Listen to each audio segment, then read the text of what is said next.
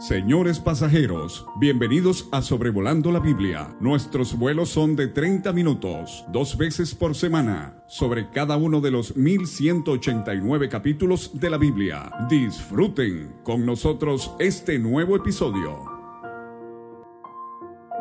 Muy buenos días a todos. Hoy es 3 de diciembre del 2022 y hoy nos corresponde estudiar el capítulo 19 del libro de Jueces.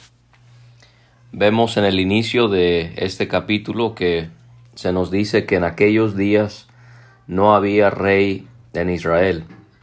Otra vez se menciona en esta última sección del libro que no había rey en Israel. Esto se relaciona con la terrible narración detallada en este capítulo, porque se nos describe el hecho de que no había ni orden político ni orden religioso en Israel. No había un rey que pusiese orden. No había un reconocimiento de la autoridad de Dios sobre su nación. Y se nos menciona aquí en el primer versículo acerca de otro levita. Dice que hubo un levita que moraba como forastero en la parte más remota del monte de Efraín.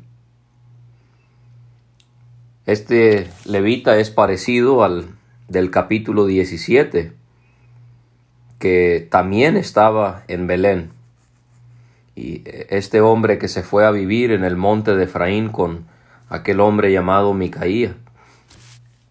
Cuán gran contraste entre estos dos levitas que salieron de Belén, de Judá, con nuestro Señor que salió de Belén. Nada que ver. El profeta Miqueas, él dijo de nuestro amado Señor: tú, Belén Efrata, pequeña para estar entre las familias de Judá, de ti me saldrá el que será Señor en Israel, y sus salidas son desde el principio, desde los días de la eternidad. Y estos dos levitas que tenemos al final del libro de Jueces, que estuvieron o que estaban en Belén de Judá, no podemos en ninguna manera compararles con nuestro Señor, que Él nació en este pequeño lugar, cuando Él vino a morir y sufrir en la cruz por causa de nuestros pecados. Y este levita, aquí en el capítulo 19, leemos que había tomado para sí mujer concubina de Belén de Judá. Hay una cosa que tenemos que siempre tomar en cuenta, y esto mi papá lo mencionaba en estos días: la diferencia entre lo que la Biblia menciona, pero no siendo algo que Dios lo avale, sino solo lo menciona Dios como algo que ocurrió. Y este es el caso de hombres que tuvieron concubinas en la Biblia. Esto fue común, pero jamás avalado por Dios, jamás. Abraham, Jacob, Caleb, Saúl, David, Salomón, Roboam, todos tuvieron concubinas. Pero esto no era lo que Dios deseaba. Esto era algo que Dios aborrecía por completo. El Señor Jesucristo, cuando Él estuvo aquí, Él define en base a lo que encontramos en Génesis 2, cómo es que debe ser el matrimonio. Jesús preguntó: ¿no han leído que el que los hizo al principio, varón y hembra los hizo?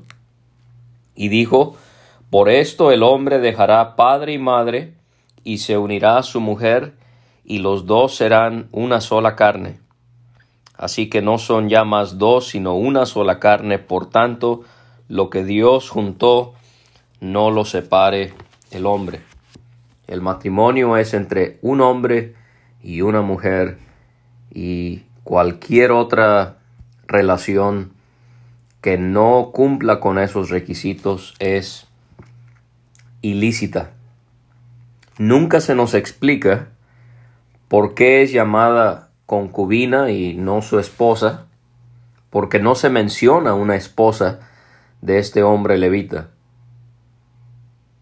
La manera en la que quizás esto tiene sentido es al considerar que parece ser que el levita consideraba a esta mujer como su propiedad.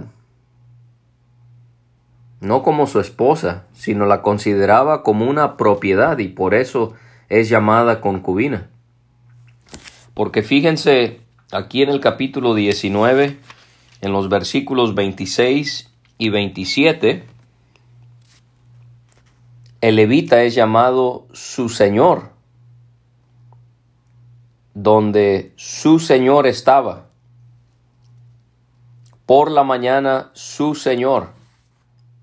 Entonces podemos ver aquí otra muestra de la maldad. Un levita, un hombre que debía servir en la casa de Dios, tiene una concubina, una relación ilícita con una mujer con la que no está casado, y al parecer la trata como si fuera una propiedad suya. Su concubina le fue infiel a este levita y se fue de él a casa de su padre, a Belén de Judá, y estuvo allá 4 meses. Esta palabra o la idea de que le fue infiel también puede traducirse que ella actuó como prostituta contra él. Hay algunas traducciones que lo tienen de esa manera, que ella actuó como prostituta contra él. El hecho de que hizo esto es muestra de que no habían leyes siendo impuestas en Israel. O sea, de que ella se pudo haber ido a su casa de sus padres, a Belén, es muestra de que no habían leyes siendo impuestas en Israel. ¿Por qué? Porque bajo la ley, esta mujer debió haber sido matada, porque aunque era concubina, estaba siéndole infiel a este hombre. Y Levítico 20, versículo 10, establecía: si un hombre cometiera adulterio con la mujer de su prójimo, el adúltero y la adúltera indefectiblemente serán muertos. Este levita se levantó. Aquí en el versículo 4 es llamado su marido. La realidad es que es muy confuso entender esta relación entre este hombre y esta concubina, pero otra vez es muestra de los días en los que estamos, en la época de los jueces: desorden, desobediencia, pecado. Y la siguió para hablarle amorosamente y hacerla volver. Y él llevó un criado, un par de asnos, y ella le hizo entrar en la casa de su padre. Al ver la forma en la que se hizo de la mujer y la grotesca manera en la que se comportará, no veo ningún caso en reconocer el bien que él hace aquí. Sí, este asunto que fue por ella y que le habló amorosamente y que no tiene caso reconocer esto por esta relación ilícita, por la manera tan nefasta en la que vamos a ver que él se va a comportar hacia ella. Este hombre no amaba a esta mujer, está claro eso. Era para él una propiedad con la que tenía relaciones sexuales y era para satisfacer sus placeres. Porque si tenía buenas intenciones, ¿por qué esperó 4 meses para ir a buscarla? Entonces, por favor, no utilice a este levita como ejemplo de lo que debe ser un esposo. Viéndola, el padre de la joven salió a recibirle gozoso y le detuvo su suegro. el padre de la joven, y quedó en su casa 3 días, comiendo y bebiendo y alojándose allí. Otra vez, aquí es llamado su suegro.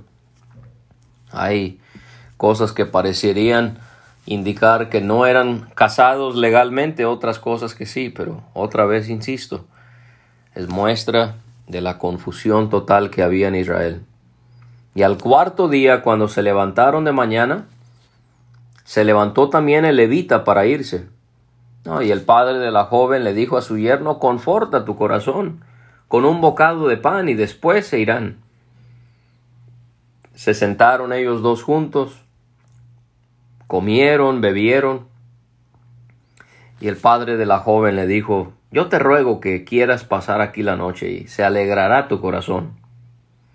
Y se levantó el levita para irse, pero el suegro insistió que pasara allí la noche.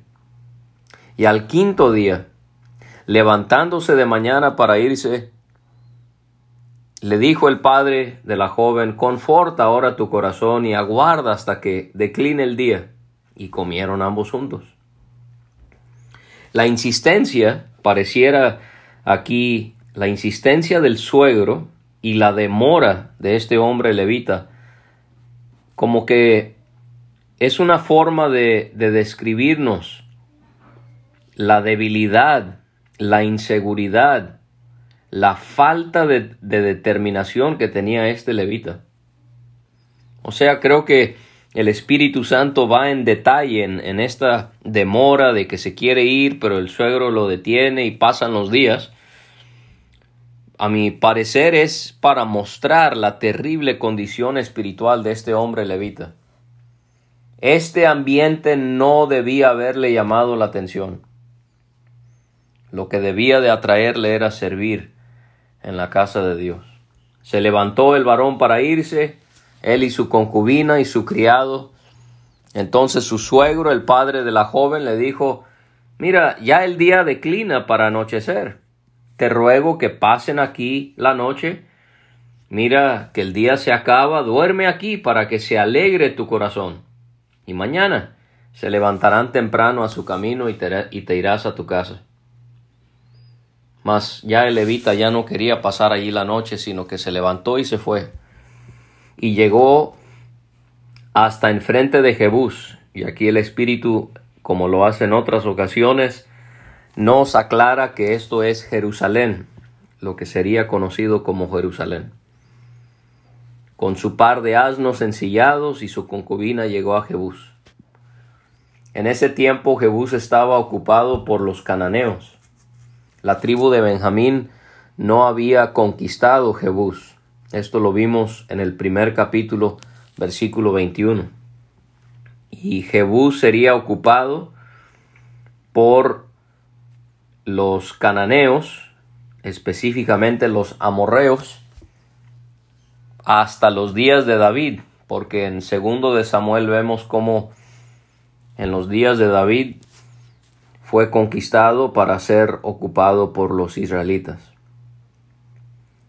Y estando ya junto a Jebús, el día había declinado mucho, y el criado le dice a su señor: ven ahora y vámonos a esta ciudad de los jebuseos para que pasemos en ella la noche. Y este levita le dijo a su criado: no iremos a ninguna ciudad de extranjeros que no sea de los hijos de Israel, sino que pasaremos hasta Gabaa. Y dijo a su criado: ven, sigamos hasta uno de esos lugares para pasar la noche en Gabaa o en Ramá. Muestra lo perverso que era Israel, porque el levita no se quería quedar en una ciudad de extranjeros por su propia seguridad. Se quedarían en una ciudad israelita, pero pasaría lo peor. Quizás les hubiese ido mejor quedándose en una ciudad pagana. Así de mal estaba Israel. Pero aquí vemos la muestra de hipocresía del levita. No podía quedarse en Gabaa porque no era un lugar apropiado, pero no tuvo problema en disfrutar la hospitalidad de su suegro en un lugar donde no debía estar un levita. Y entonces pasaron, caminaron y se les puso el sol junto a Gabaa, que era de Benjamín. Y se apartaron del camino, dice el 15, para entrar a pasar allí la noche en Gabaa. Y entrando se sentaron en la plaza de la ciudad, porque no hubo quien los acogiese en casa para pasar la noche. Aquí vemos otra muestra de el pecado que prevalecía en los tiempos de los jueces, porque a Israel Dios les había mandado en la ley que debían ser hospitalarios. Levítico 19, 33 y 34. Cuando el extranjero morare con ustedes en su tierra, no le opriman. Como a un natural de ustedes tendrán al extranjero que more entre ustedes, y lo amarás como a ti mismo, porque extranjeros fueron en la tierra de Egipto, yo Jehová su Dios. Levítico 25, 35.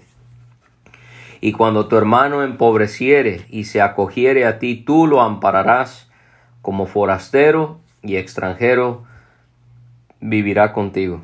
Pero ya no había nada de eso. No había un deseo de cumplir la ley de Jehová. Y en eso pasa un hombre viejo que venía de su trabajo del campo al anochecer, el cual era del monte de Efraín. Qué interesante que era del mismo lugar. Y moraba como forastero en Gabaa. Pero los moradores de aquel lugar, ya el Espíritu nos había dicho, eran hijos de Benjamín. Y alzando el viejo los ojos, vio a aquel caminante en la plaza de la ciudad y le dijo: ¿a dónde vas y de dónde vienes? Y le explicó el levita: bueno, pasamos de Belén de Judá, la parte más remota del monte de Efraín, de donde soy. Había ido a Belén de Judá, mas ahora voy a la casa de Jehová. Ahora de repente es alguien que le interesa la casa de Jehová. Supuestamente iba a la casa de Jehová. No hay quien me reciba en casa. Recordemos que la casa de Jehová no estaba en Jerusalén en ese tiempo, sino en Silo, según el capítulo 18 y el versículo 31. La casa de Dios estuvo en Silo. Y el hombre le dice: bueno, nosotros tenemos paja y forraje para nuestros asnos, y también tenemos pan y vino para mí y para tu sierva y para el criado. Fíjese cómo aquí se refiere el hombre a esta mujer, su concubina, como sierva. Y para el criado que está con tu siervo no nos hace falta nada. Y el hombre le dijo: pasea contigo, tu necesidad toda queda solamente a mi cargo, con tal que no pases la noche en la plaza. Y los trajo a su casa, le dio de comer a sus asnos, se lavaron los pies, comieron y bebieron. Todo iba aparentemente bien. Pero cuando estaban gozosos, los hombres de aquella ciudad, hombres perversos, en algunas traducciones aquí dice hijos de Belial en vez de hombres perversos, rodearon la casa, golpeando la puerta, y hablaron al anciano dueño de la casa diciendo: saca al hombre que ha mostrado en tu casa, que ha entrado en tu casa, para que lo conozcamos. Esto no era sácalo para que platiquemos con él y lo conozcamos y le preguntemos de dónde es y cómo es el clima y cómo es la comida. No, esto es para tener relaciones sexuales con él. Querían abusar del levita, los habitantes de este lugar. Seguramente está pensando usted en Génesis 19, cuando los varones de Sodoma querían que Lot sacara a los varones que eran ángeles, que le visitaron para tener relaciones sexuales con ellos. Imagínense.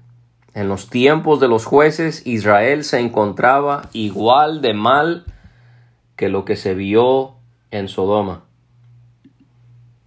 ¿Es correcto decir eso? Bueno, el profeta Jeremías registra en su libro, en el capítulo 23, cómo es que en los días de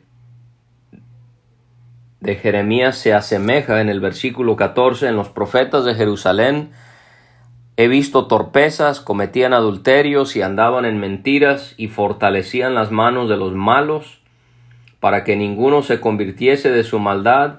Me fueron todos ellos como Sodoma y sus moradores como Gomorra.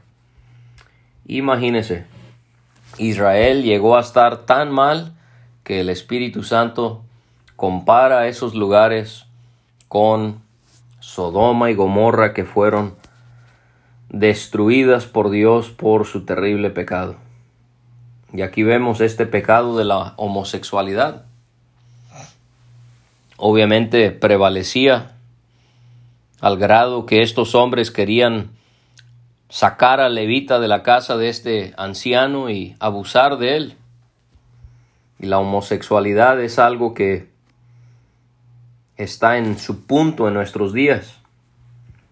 Y nosotros como iglesia tenemos que estar muy claros en que no importa cuánto pase el tiempo, no importa qué digan los gobiernos, si ellos lo avalan o no, no importa cuánta presión social haya sobre nosotros, la homosexualidad es un pecado que Dios jamás tolerará y que siempre lo considerará como pecado. Levítico 18:22, no te echarás con varón como con mujer, es abominación. Levítico 20:13, si alguno se ayuntare con varón como con mujer, abominación hicieron, ambos han de ser muertos, sobre ellos será su sangre. Romanos 1:26 y 27, por esto Dios los entregó a pasiones vergonzosas, pues aún sus mujeres cambiaron el uso natural por el que es contra naturaleza, y de igual modo también los hombres, dejando el uso natural de la mujer, se encendieron en su lascivia unos con otros, cometiendo hechos vergonzosos, hombres con hombres, y recibiendo en sí mismos la retribución debida a su extravío. No sea engañado, no hay cristianos homosexuales, eso es imposible, porque Pablo escribe en 1 Corintios 6, del 9 al 11, ¿no saben que los injustos no heredarán el reino de Dios? No se equivoquen, ni los fornicarios, ni los idólatras, ni los adúlteros, ni los afeminados, ni los que se echan con varones, ni los ladrones, ni los avaros, ni los borrachos, ni los maldicientes, ni los estafadores heredarán el reino de Dios. Esto eran algunos, mas ya han sido lavados, ya han sido santificados, ya han sido justificados en el nombre del Señor Jesús y por el Espíritu de nuestro Dios. ¿Hay salvación para un homosexual? Claro que lo hay. Pero un cristiano no puede vivir ese estilo de vida y nosotros no podemos avalar eso en ningún momento. Y salió a ellos el dueño de la casa y les dijo, no, hermanos míos, les ruego que no cometan este mal. Ya que este hombre ha entrado en mi casa, no hagan esta maldad. Es la misma actitud de Lot. En vez de pensar, bueno, esto es algo que ofende a Dios, no lo hagan porque es mi invitado. Y este hombre hace lo mismo que Lot. Este hombre le dice, miren a mi hija virgen y la concubina de él. Yo se las sacaré ahora. Humíllenlas y hagan con ellas como les parezca. Y no hagan a este hombre cosa tan infame. Aquí vemos, querían abusar de este hombre. El anciano mostró su perversidad al querer que abusaran de su hija virgen y de la concubina, en vez de hacerlo con el levita. Mas esos hombres no quisieron oírle, por lo que tomando aquel hombre a su concubina, la sacó, entraron a ella y abusaron de ella toda la noche hasta la mañana, y la dejaron cuando apuntaba el alba. Fíjese, lo que querían hacer con el hombre, estaban dispuestos también en hacerlo con una mujer. Completamente perdidos estaban. El hombre, el levita, mostró su perversidad al querer que abusaran de su concubina, ¿En qué mente entraría o pasaría estar de acuerdo con tal cosa? ¿Encontramos culpa en el anciano? ¿Encontramos culpa en el levita? ¿Encontramos culpa en los de Gabá? Pero irónicamente, no en la concubina. No en la concubina, ella no había hecho nada. Este acto abominable sería recordado a lo largo de la historia de Israel. Oseas 9:9 llegaron hasta lo más bajo en su corrupción como en los días de Gabá. Ahora se acordará de su iniquidad, castigará su pecado. Oseas 10:9 desde los días de Gabá has pecado, oh Israel. Allí estuvieron. No los tomó la batalla en Gabá contra los inicuos. Pareciera que ese es el propósito de la historia, mostrar la corrupción en los habitantes comunes de Israel, como el anciano, los de Gabá y su salvajismo, y el levita también, representando al sistema religioso de Israel. Y cuando ya amanecía, vino la mujer y cayó delante de la puerta de la casa de aquel hombre donde su señor estaba hasta que fue de día. Y se levantó por la mañana su señor y abrió las puertas y salió para seguir su camino, como si nada hubiera pasado. Y la mujer, su concubina, estaba tendida delante de la puerta de la casa con las manos sobre el umbral. Y él le dice con tanto cinismo: «Levántate, vámonos». Ella no respondió. Entonces la levantó el varón y echándola sobre su asno, se levantó y se fue a su lugar. Muestra la infinita carencia de piedad que tenía este hombre perverso hacia su concubina. Claramente la veía como un objeto solamente. El levita en casa de Micaía se mostró más activo. Este levita se mostró terriblemente pasivo. Dejó que estos hombres abusaran de ella hasta que la mataron. Y llegando a su casa tomó un cuchillo y echó mano de su concubina y la partió por sus huesos en 12 partes y la envió por todo el territorio de Israel. Y todo el que veía aquello decía: jamás se ha hecho ni visto tal cosa, desde el tiempo en que los hijos de Israel subieron de la tierra de Egipto hasta hoy. Consideren esto, tomen consejo y hablen. Qué tristeza, uno de los capítulos más oscuros de toda la Biblia. Una concubina siendo abusada toda la noche hasta que murió, y después su amo la corta en 12 pedazos y envía los miembros de su cuerpo por toda la nación para que vieran, aunque este hombre levita nunca aceptó su maldad, para que vieran lo que había sucedido. Desde que habían salido de Egipto hasta ese día no había habido cosa más perversa que aquella actitud, aquel acto que se cometió contra esta mujer. Consideren esto, tomen consejo y hablen. Y así nosotros debemos de mirar el pecado que nos rodea, mirar cómo el pecado afecta a la iglesia y a nosotros también, y debemos de ver la gravedad de las acciones que tomamos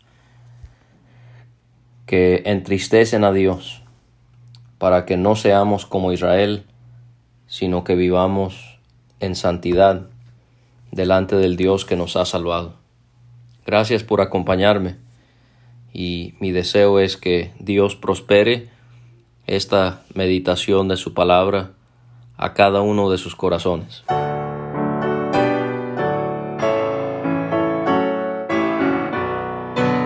Muchas gracias por escuchar. Puede conseguir todos los episodios de Sobrevolando la Biblia en aplicaciones de podcast como Spotify o Pocket Cast. Para recibir 2 audios por semana a su WhatsApp, envíe un mensaje al +52 322 349 2258 y no olvide añadir este número a sus contactos. Hasta la próxima.